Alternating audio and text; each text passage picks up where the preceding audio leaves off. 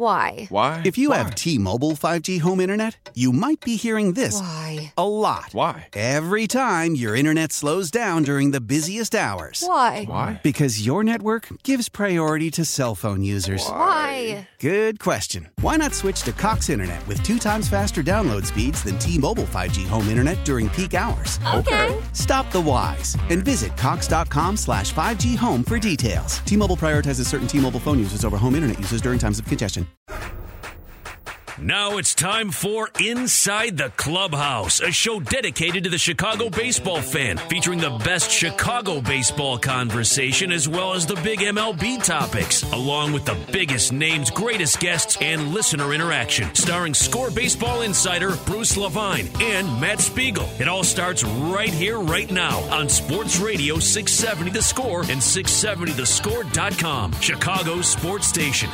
Thank you, Russ Matera, so often called the big voice guy, but he's got a name. We've all got a name. I'm Matt Spiegel. Your name is Bruce Levine, and you are back from Arizona. How was it out there, sir? It was too nice to leave. It's because today, you were enjoying all the baseball conversation? Sun's out. It might be 40 degrees today. Everybody's happy, right, compared to what was going on here last week. Yes. So our bar is low. Relative terms, but back home in Chicago, and certainly re-energized by some of the things that I saw at the general managers meetings, Matt. You know, there was a conversation up and back. Have the tides shifted between the Chicago White Sox and the Chicago Cubs? Who will be more aggressive? Who is the team with the arrow pointing up? Is it possible both are? Is there an arrow pointing down for the Cubs for a brief period of time as they try to get it to go back up? Those are all questions that need to be answered this offseason. Some of them began to be answered at the GM meetings. That sounds like a tremendous backdrop for conversation. That's what we'll do here for a long show, 2 hours and 45 minutes. A couple of guests along the way, Mike Ferrin from MLB Radio and Paul Sullivan from the Tribune. Sully has a write-up of the Yu Darvish and Christian Yelich tete-a-tete on Twitter last night, which needs some explaining. We'll do that. But we've got sign stealing. We've got a big free agent signing with the closer Will Smith, which leads me to think, are things going to be a little quicker this offseason? We've got agent tape to hear from, Rick Hahn, Theo Epstein, and listeners all morning long. Going to be a very crowded, good show. Will a big Cub player be traded? Will Chris Bryant, will Wilson Contreras, will Javier Baez sign a long-term contract? That's the latest news from Gordon Whitmire yesterday, as he said negotiations are on full blast for the Cubs and Javier Baez. So these are some of the questions that need to be answered. On the White Sox side, Jose Abreu back. We'll talk much about that and the ramifications of this, him accepting the qualifying offer. And by the way, Max and Benny's is the place to go, the top deli, restaurant, and bakery in Chicagoland. They invite you to what they call soup season at their Northbrook location. While most call it fall, Max and Benny's invite you to Soup Fest, matzo ball, chicken noodle, kreplach, sweet and sour cabbage, and a different veggie soup 7 days a week. Max and Benny's checklist. The best deli, no doubt. The best full restaurant, without question. The best full bakery, you bet it's delicious. Max and Benny's has a uniquely special new meeting and special event space.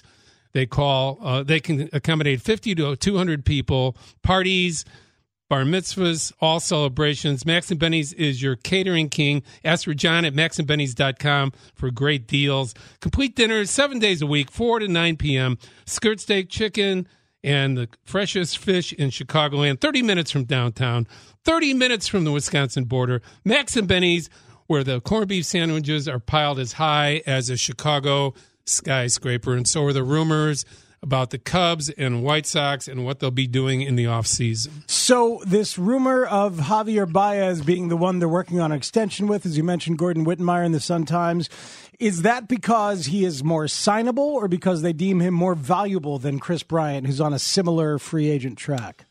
I think that's a great question. I think it's more of the valuable commodity, the position he plays, the profile he has on the team, the likability. I mean, Anthony Rizzo has been the face of the Cubs since he came here in 2013. Bryant was the sexiest player and the supposed MVP for many years to come when he showed up.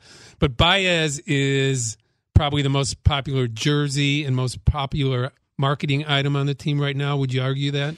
No, I think he's extremely marketable and extremely exciting, and energy-wise is close. He and Rizzo combined are kind of the heartbeat of that team. If I would separate that now. In terms of one versus the other? I'd say Baez is the guy that most fans relate to more than Bryant, who's had his physical struggles over the last couple of years, and now. But he and Rizzo. Now the combination. Yeah, it was Brizzo before, right? Right. I don't think it is any longer. No, I'm saying Baez and Rizzo are like, as I'm thinking about it, as we're talking about it, those two. Okay, I can buy that. Right? Yeah. Which is interesting because it does not include Bryant. It feels it's an awkward moment for Bryant conversation, Bruce. Over the last 10 days, a couple people have written, and there's been some big opinion pushback as to like, wait, you guys really want to trade Kris Bryant? What are you doing? Well, some of us who were talking about that and have brought it up are basing it on what we hear coming out of the org and what kind of makes it. Like, I'm still there in terms of it makes sense to entertain offers for Bryant, and that might be the guy that's the most sensible to trade. Let's set it up by saying that the Cubs have tried to sign Bryant for the last 3 years. We don't know what those offers were. Right. We don't know what the perception was from Bryant and Scott Boras, his agent. We don't know what their long-term thoughts are. I can just tell you that money for Kris Bryant is not a driving issue. And I really believe that. And when people say, no, that's got to be BS. Money is always driving these guys because they only play for a certain amount of time. They have a talent level and then a paying level at that talent level for a brief period of time. But Bryant has made more money than Anthony Rizzo for the last 3 years. And Rizzo has been in the league, 4 years longer. Mm-hmm. Just by the element of his long-term contract with Rizzo and the arbitration process, which will have Bryant making $18 million this year, Rizzo making $14.5, and next year Bryant gets 4 years of arbitration because he was started late, okay? That seventh year. So that works his advantage. Next year, if he has a all-star Kris Bryant type year this year, he'll make $30 million and set a record in arbitration. So that means he'll have made close to $70 million in his first 6 years in the major leagues, which tells me that making the most money somewhere else and having conversations with him is not the driving force for him. He wants to be somewhere where he wants to play and he wants to spend the rest of his career. Is it Chicago? I'm sure he'd like it to be that. I'm not so sure it's going to be Chicago. Well, that's interesting. That's a big sentence to end on, but I'm not so sure. I agree. Yeah. That's why part of why I've been kind of driving the see what you can get out there for Bryant bus. I heard something this week. I want to know if you heard it out there while you were in Arizona. I had somebody tell me to be prepared for a Bryant Madden reunion in Anaheim in a couple of years. I think that's possible. So you got Bryant and Trout on your team. Once you're post-Pujols money. The Angels have tried that superstar syndrome to win championships by getting Hamilton, by getting Pujols for a 10-year deal, meshing them with Trout. And it doesn't work without pitching. They haven't had pitching. So you can have all the superstars you want, but if you don't have any starting pitching, Joe is going to be pushing for starting pitching. He's going to be out there hoping that they can bring in some credible pitchers to make that team viable. I think the superstars are great, but if you look at the way the Cubs went about building their championships, they signed and traded for all their pitchers. They didn't develop one. Right.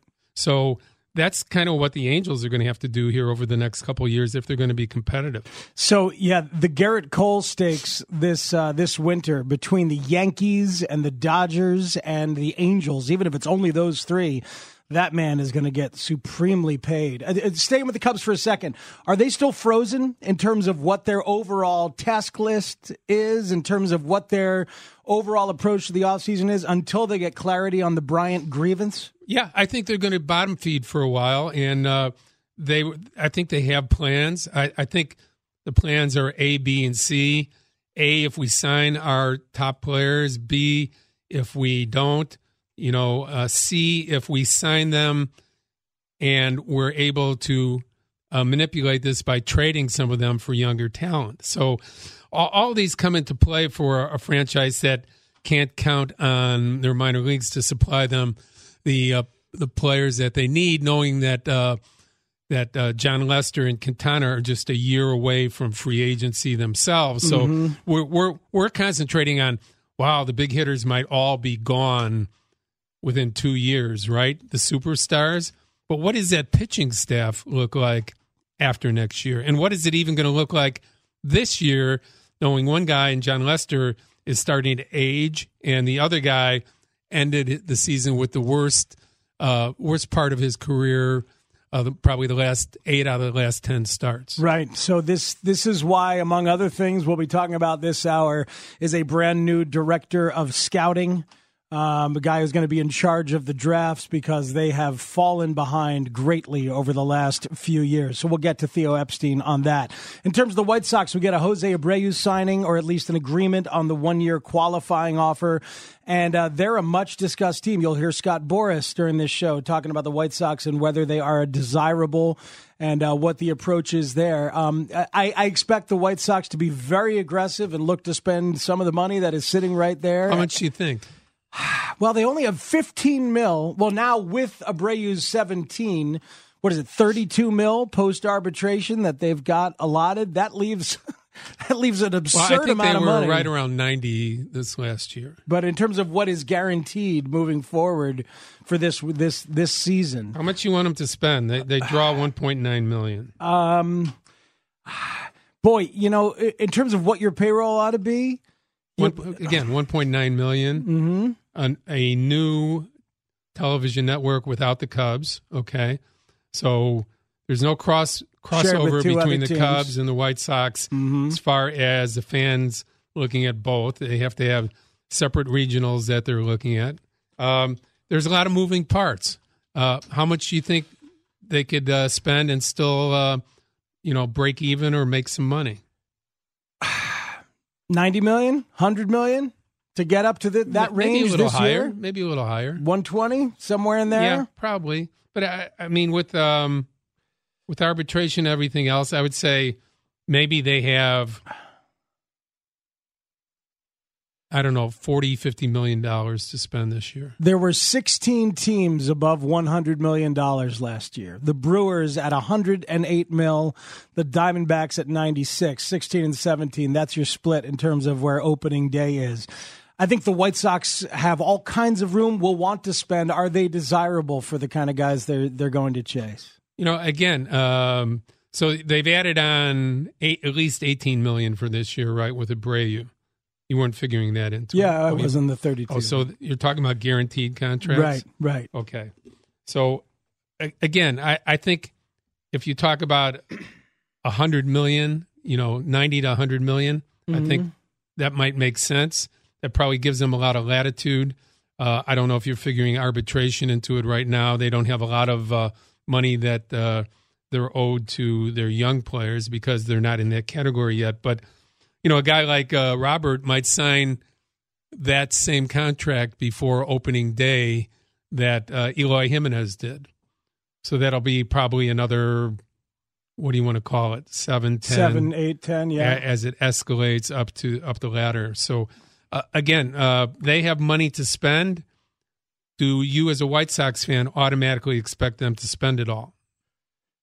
I expect them, as a White Sox fan, look, I'm not. But if they were, if you're a White Sox fan, you're looking at this offseason and you're like, all right, deliver me something. Mm-hmm. Like, as I look at them, this should be a year where you decide on a couple of targets and you go get them. And if that means you have to spend a little bit more than Nick Castellanos might get from another team just so you can lock him into you, if that's your target, or if you decide it's Ozuna or Cole Calhoun, right. I don't care. Like whichever one you decide, nail it. I can spend $50 million for you in 5 seconds. So Keuchel, right? Wheeler and Castellanos. That's your offseason for the Chicago White Sox. I think a White Sox fan would feel terrific about that. Yeah. So absolutely should. So right there is $50 million. Okay. I mean, I think Keuchel is 12 to 14 million. I think that that Wheeler is 15 to 17 million. And I think that Castellanos is 18 to 20. You've got a decision to make as you're targeting free agents. Do you want a guy like Keuchel or Hyunjin Ryu, who are, they elicit bad contact? They've got the kind of stuff that could age and should age pretty well. Yeah. Or do you want... Tell me how long. Do you want a righty velocity guy, a stuff guy to get swings and misses like Zach Wheeler? I want both. Well, then there you go. They're there, and they have the money for it. Now, will they come to the White Sox? Will they say, you know what? We're looking at the White Sox like John Lester looked at the Chicago Cubs in 2015, right before in 2014 when he signed in December of that year. We can be the final piece. This is a terrific city with terrific young players and a fan base that will catch fire once this team starts to move forward into the 80s and 90s and wins. This is a place to be. That's maybe even a bigger question. Equal offers from other teams, does that excite these players more than coming to Chicago and being a part of this new rebuild that the Chicago White Sox have put together? No, I think they're going to have to overspend. It doesn't have to be stupid did for money. Lester. The Cubs did? Yeah. Well, but the White Sox are gonna have to just to lock folks in. Overspend is a relative term, right? So if you start to win, you're probably going to bump up from 1.9 mil to 2.5 or something like that. But no, I think so. No. But either way, attendance is the driver of income. And ability to spend comes from MLB Advanced Media, comes from national revenue sharing of the TV deals. It's not quite as direct with attendance like it used to be. A lot of that is based on the marketing of the team and those products that are being sold, the media that's being sold, all those things that come back to how many people are paying attention to your team. So it's a cycle of, okay, attendance doesn't mean everything. You're right about that, Matt.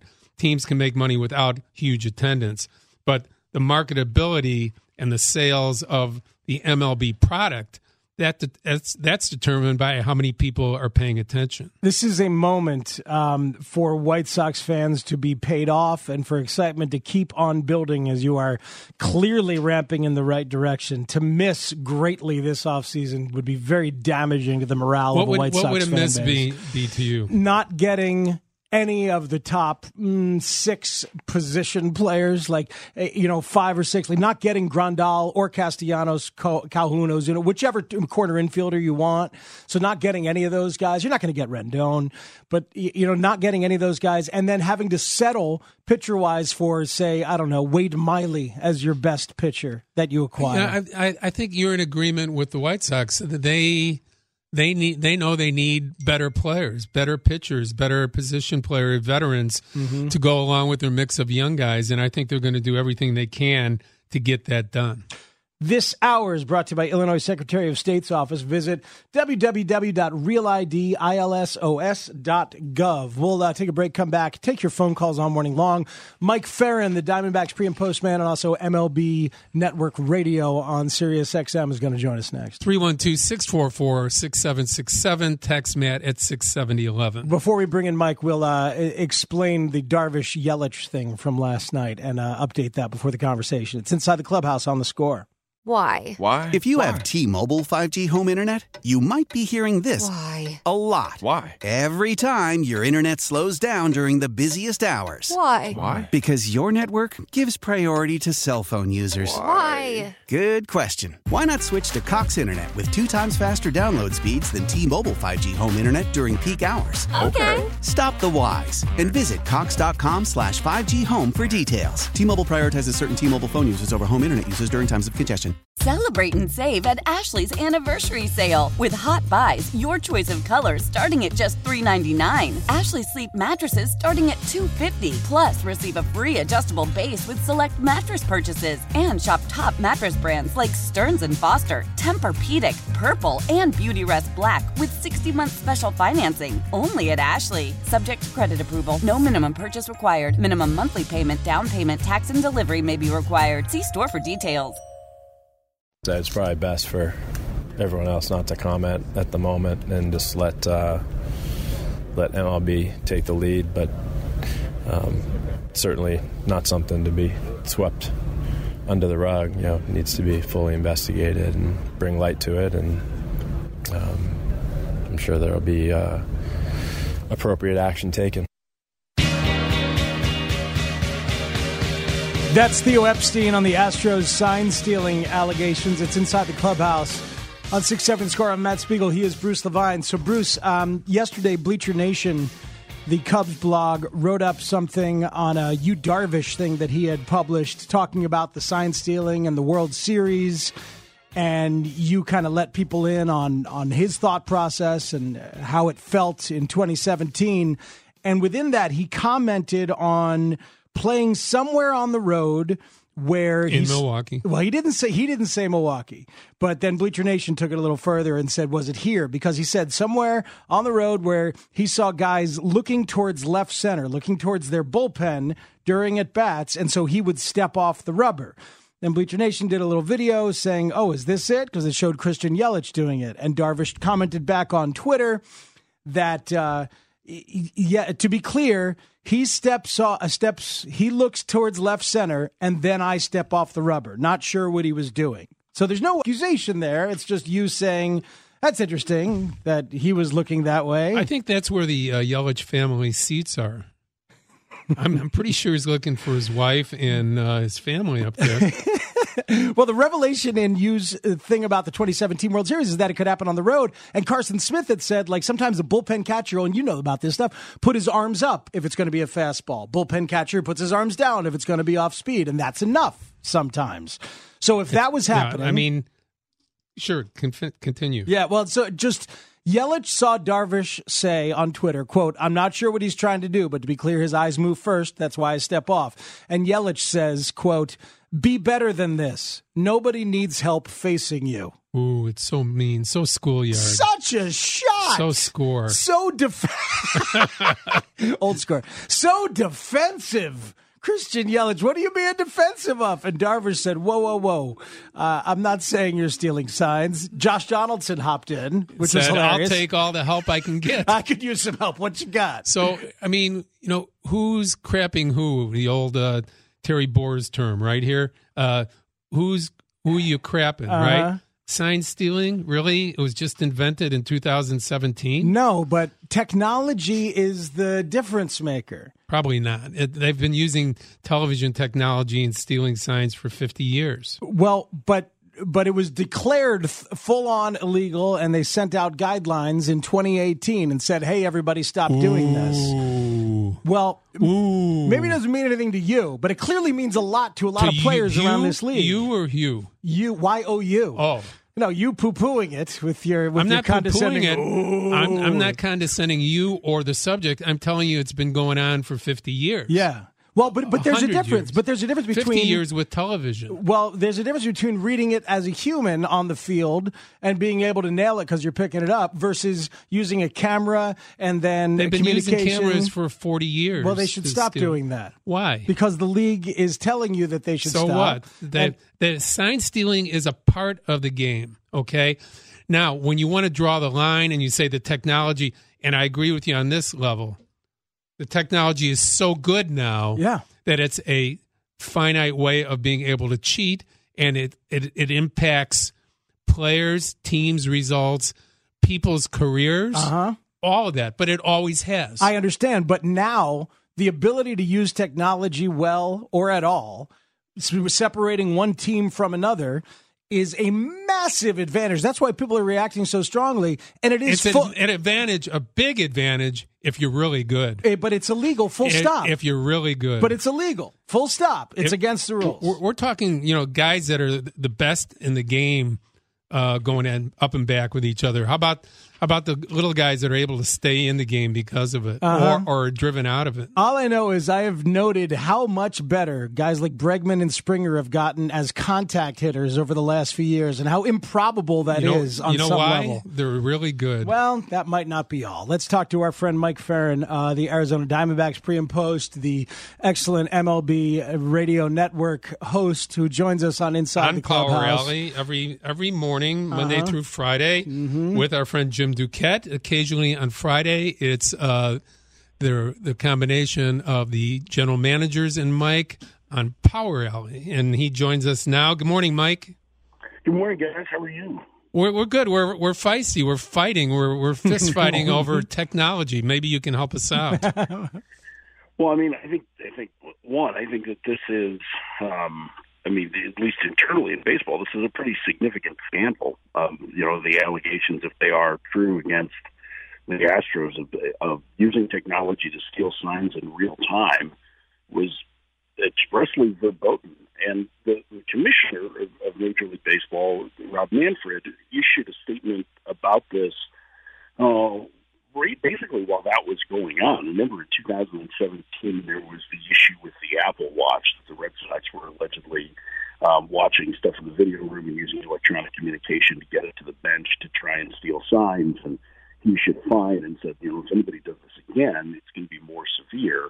Well, that was, a couple months before, that the video footage that a couple of guys on the internet have managed to find of the Danny Farquhar incident in September, and there have been myriad posts that have happened since then. So, I think I heard you guys talking a little bit about it. I mean, some of the technology, I think if you're using video to study opposing teams and find the signs and decode them, then that's, like you're doing that in the video room, or you're doing it before starts, or finding tendencies. I mean, I think that's probably fair game. But watching in real time and decoding it, that to me is an abuse of technology. And I think that what's going to be really interesting to watch, especially next week at the owners' meetings, is how Major League Baseball addresses this and what some of the things that are put in place to try and even the playing field in that regard, and just not making it accessible to players in real time. And personally, I think that they should go as far as to ban players from going into the video room during the game. I mean, guys go back there to look at swings or look at pitches or whatever. I don't think that there's any real need to do that in game. You have enough time after games and before the next one to be able to look through that stuff. I think it would be a huge benefit to baseball if players were banned from the video room in game. So if I were to tell you that in 30 years ago, that I walked into a coach's office and that I was setting up some technical things for a radio station, and I saw him with a object in his hand. It had two buttons on it. There was a red and a yellow button, and that it showed red for fastball, yellow for breaking ball, and it flashed on a scoreboard. Would that shock you guys? No. Okay. I mean, is that any different in real time than what's going on now? Well, they didn't get caught. Yeah, that's true. That's true. I mean, I don't know that it's any different in that regard, but it doesn't make it right. I mean, you're right in the sense that stealing signs and using electronics to do it has been part of the game for a long time. I mean, heck, the Bobby Thompson, one of the most famous home runs in baseball. Right. Bobby Thompson had the sign, right? In 1951, the shot heard around the world. The Giants were pretty open about the fact, after the fact, that they stole signs the entire second half of the season, and that helped to lead them to an incredible run. So, I mean, does that make it right? No, it doesn't make it right. They didn't get caught doing it. Yeah, you're right. You got caught. Yeah, other teams are doing it, or other teams have done it. is not a clean and good defense to me. These guys have now been busted, and we have evidence of what these guys have done, which has been furthered by some tremendous Twitter sleuthing that went on from Rob Arthur yesterday in terms of dissecting the audio and hearing bangs going on. The guy John Boy, who runs the Yankees blog, it's been like the best internet. He's like the best new baseball Twitter guy of the year. Like, he's done an incredible job. Absolutely. Absolutely. But so now we have evidence that they've done it. We don't know for sure that every other team does it the same way. So we have an advantage, a clear evidentiary advantage for the Astros.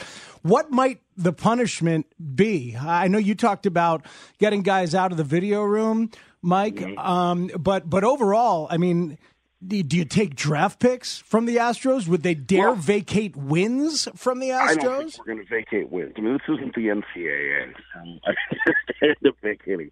Chris Webber's college career exists in Major League Baseball, right? So I think what's probably more likely is that the penalties are significant fines and draft picks, because that's specifically what Rob Manfred said in the statement that he issued in 2017, that would be one of the things that they did. And that's something that would have a profound impact on an organization. And the Red Sox just went through this with a separate scandal with bonuses internationally, where they were paying basically like package deals. It's similar to what led to John Coppolella's ban with Atlanta. The reason that Coppola got banned wasn't for the transgression, but because he lied to investigators about it, and they had proof that he was lying. There is history in trying to take away the funds the teams have to be able to procure amateurs, and that's the lifeblood of building an organization. So I would think that there would probably be, if Major League Baseball is investigating this fairly quickly, finds this to be the case, my guess is that they would throw the book at him. And it's a bad look overall. And again, like you're right, they're not the only team that's doing this, but they're the only one that's been caught to this point. What'll be really interesting to see what happens is, okay, let's say that there are severe penalties and they get caught and whatnot. Well, let's see who ends up getting nailed, after that too. But maybe the Astros have something on somebody else that they're willing to share with investigators, and all of a sudden you see multiple teams that end up suffering some sort of penalty. So, I mean, it's a real wild time, and I think in a lot of respects this scandal it just cuts to the heart of competition, more so than even the steroid scandals of the 90s and 2000s did. I mean, this is really, if the alleged facts are true, or the alleged incidents are true, this is a terrible, terrible. It's just bad. I don't even know how to put it. Like it's so anti-competition. It's so anti-fairness in sports. It's Spygate. It's almost exactly like what happened with the Patriots and the Jets. Yeah. Don't get caught, Mike Ferrin tells you, from MLB Radio Network, and he's broadcaster doing pre- and post-game with the Arizona Diamondbacks, as well as many games on the air during the season, joining us on Inside the Clubhouse for a few more minutes. What was your takeaway at the GM meetings when I was along with you there? Did you have any feel for Scott Boras or any of the GMs that you talked to that this offseason is going to be different compared to the last two as far as free agent movement? Yeah, I thought the one thing that Scott said that was really interesting was that owners and teams had been meeting with him much sooner this winter than they had in the past. And I think that that's kind of interesting, or at least that they had over the course of last year, that he's already taken more meetings with teams, and that there's been a feel from ownership, so they wanted to get things done sooner. I don't know if that's a directive from MLB that they realize what kind of a drag the last 2 years have been on the perception of the product, or if this is born more of just coincidence or what. But I certainly think that was somewhat encouraging. And I think it was encouraging that Will Smith signed a free agent contract with a new team before the qualifying offer deadline. I mean, that took the top reliever off the board. And while he may not be the sexiest name. I do think, my hope is that it thaws the market, and it tends to be when you see a reliever go, there tends to be a run on relievers. So we'll see what happens to Drew Pomeranz and Daniel Hudson and whatnot. And I do think that, like Washington's in a position where they have two key free agents in Strasburg and Rendon, and they are not going to wait around. I mean, we saw that last winter with Harper, that, right. If they don't get a sense fairly early that they're going to be able to re-sign one or both of those guys, they'll move on to the next option. So I think that's encouraging.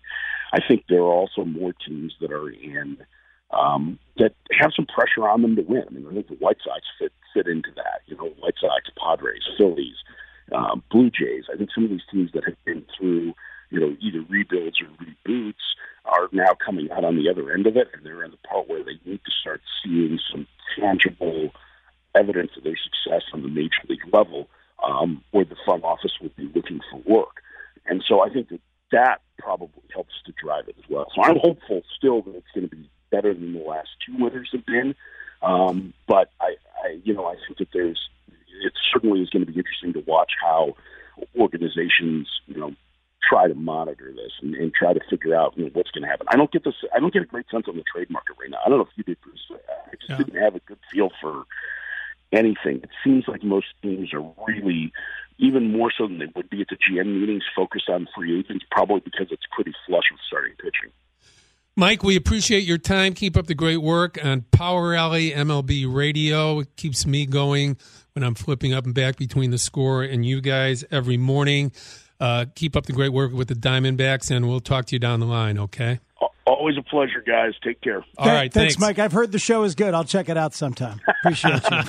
Mike Ferrin joining us and spent a lot of time here in Chicago on the radio at WGN, and a great guy and a really, really good and smart baseball guy joining us on Inside the Clubhouse.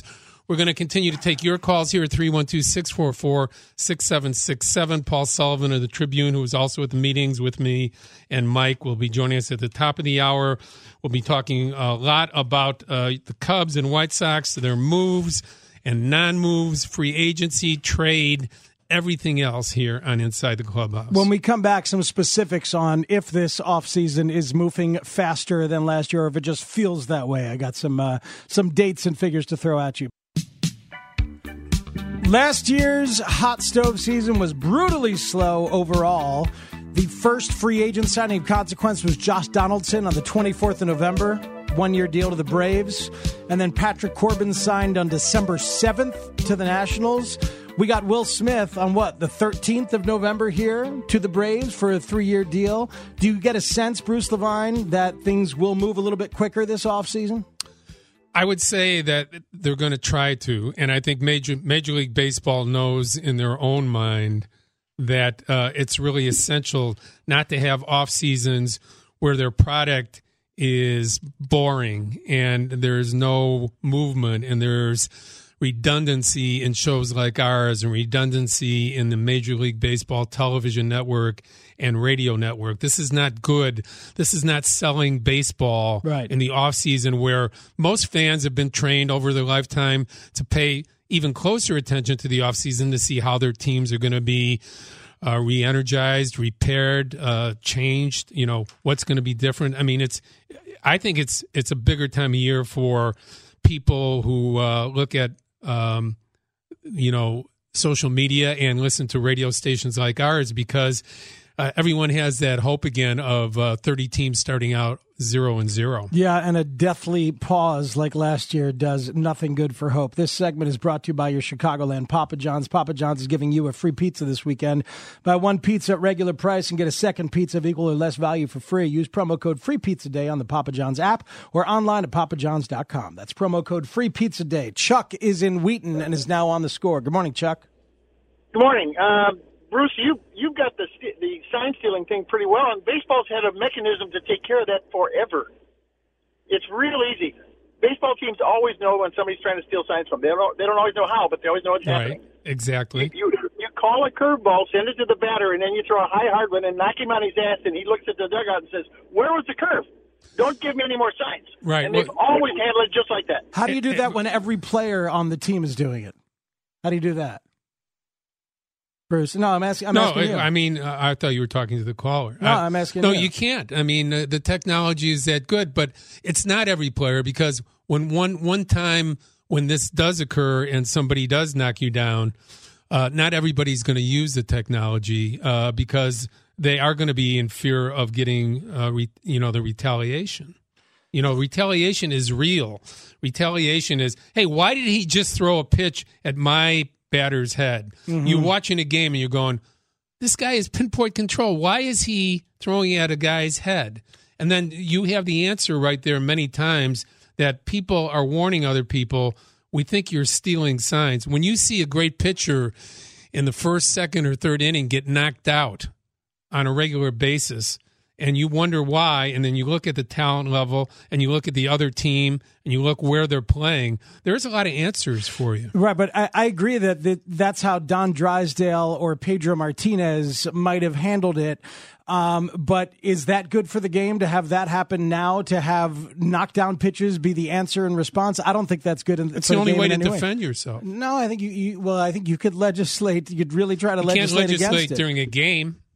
No, you got to win that game. Yeah, okay, but more bean balls at the head with dangerous weapons like a 95 mile an hour fastball. You don't have to throw it at the head. You do have to move the guy off the plate. Right. Well, that's fine throwing inside, but either way.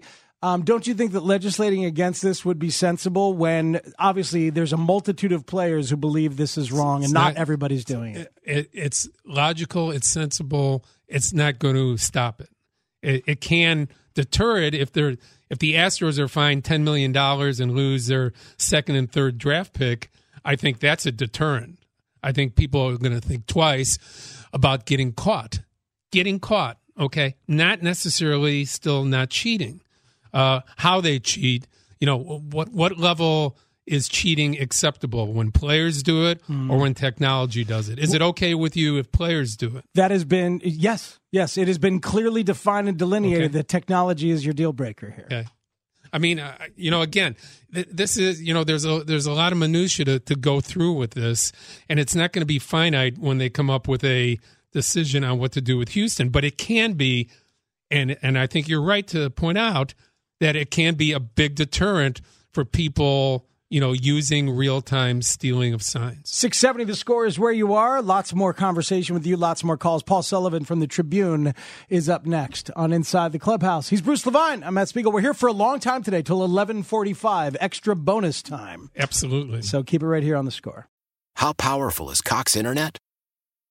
Powerful enough to let your band members in Vegas, Phoenix, and Rhode Island jam like you're all in the same garage.